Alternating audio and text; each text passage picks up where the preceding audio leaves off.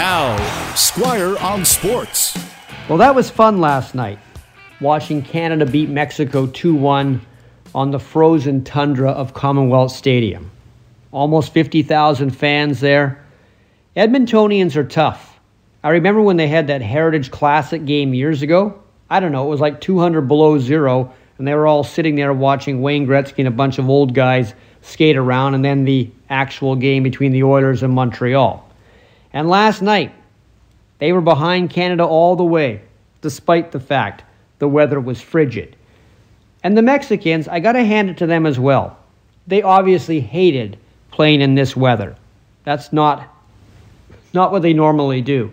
But near the end of the game, Mexico made a charge. They got it to 2-1, and if it wasn't for a great save by Milan Borjan right near the end of the game when the ball was on the line, it could have been 2-2. And that would have been a shame because Canada was much the best last night until they got a bit nervous at the end.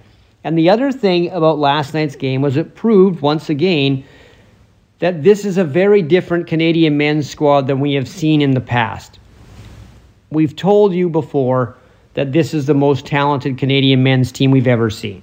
They can score goals, something that was incredibly hard to do for past Canadian national teams. And the great thing is, it's not just one guy who can score. It's not just Alphonso Davies.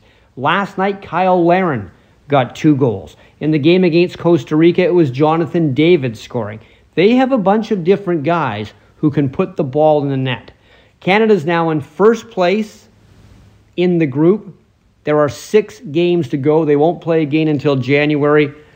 The chances of making next year's World Cup have gotten much better with that huge win over Mexico. Squire on Sports on 980 CKNW.